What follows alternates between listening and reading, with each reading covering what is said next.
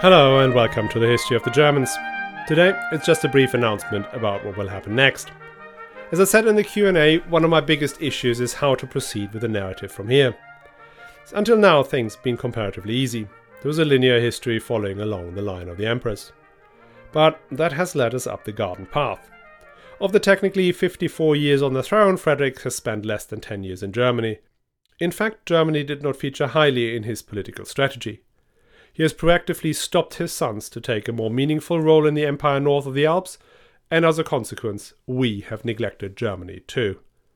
As I'm going through my notes again, I realize that I've mentioned Magdeburg 95 times and Cologne 243 times, but Cremona 103 times and Milan 352 times, and Rome a whopping 616 times. And where it gets really thin on the ground is Hamburg 36 times, and Lübeck 13 times. In other words, the podcast has slipped south in a big way. I do not regret that. I think the events we discussed had a material impact on both actual German history and the stories the Germans tell each other about their history. So it was an important and the right thing to do. But in the process, we have overlooked an important set of developments.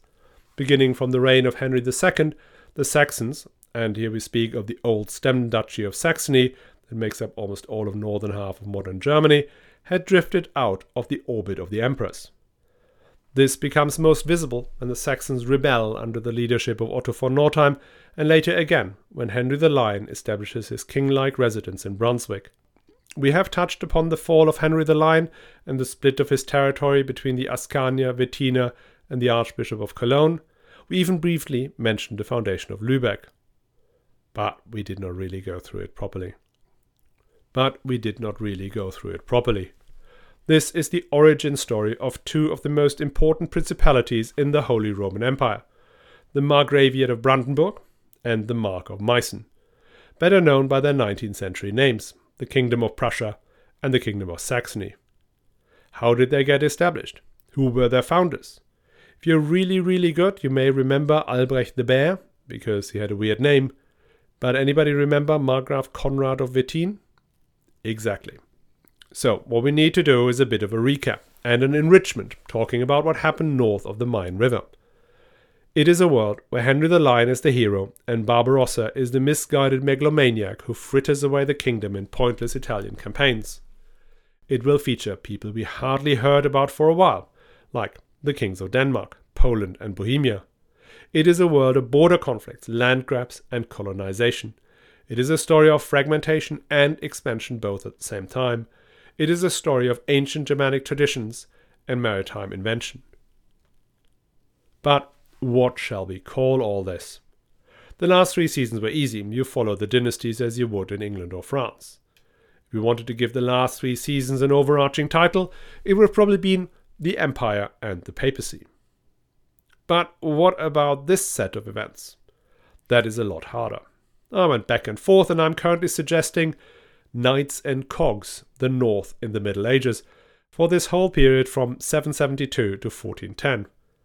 Let me know what you think about this title, and in particular, if you have something better, let me know. As always, I can be reached at historyofthegermans@gmail.com or on Twitter and Facebook. This story will break into 3 distinct seasons.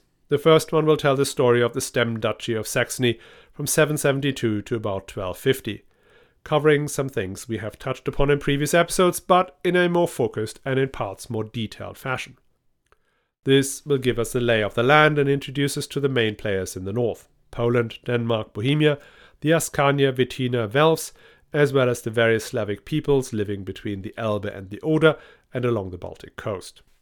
And that will make a perfect jumping off point to talk about the Baltic Crusades and the Teutonic Knights in a season most creatively called The Teutonic Knights. I think we'll try to follow them all the way to the Battle of Tannenberg in 1410 before making another volte-face. In that following season we will then talk about the Hanseatic League, which again I named in another case of being kissed by the muses, the Hanseatic League. The story of the Hanseatic League and the Teutonic Knights operate in parallel and sort of peak around the same time. But they are so fundamentally different, and I fear that if I try to plow through them chronologically, switching from one to the other all the time, I may lose first the strain of my story, and then all of you. So once I've taken the north up to the beginning of the 15th century, it will be time to circle back south. In what would have been season 7, we will look into the reign of Rudolf von Habsburg and then the Luxembourg emperors, Henry VII, Charles IV, Wenzel and Sigismund. And from there, well, let's not make any more predictions, that will be overturned anyway. How long will this take? As always, I do not know. I hope the, sort of meanwhile in the North season will be comparatively short, maybe 10 episodes. Then the Teutonic Knights another 10 to 15 and the Hanseatic League probably 15 to 20.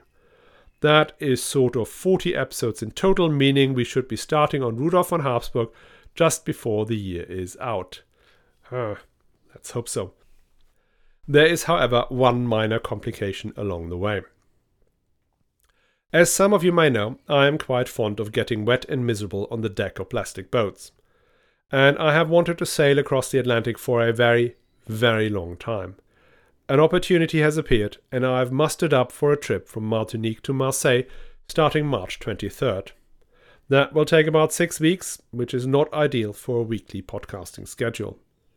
I will prepare as many episodes as I can before setting off, so for the chunk of time between March and May you will be put on tinned food as far as the history of the Germans is concerned. Hopefully I can avoid having to ration it as well, but let's see.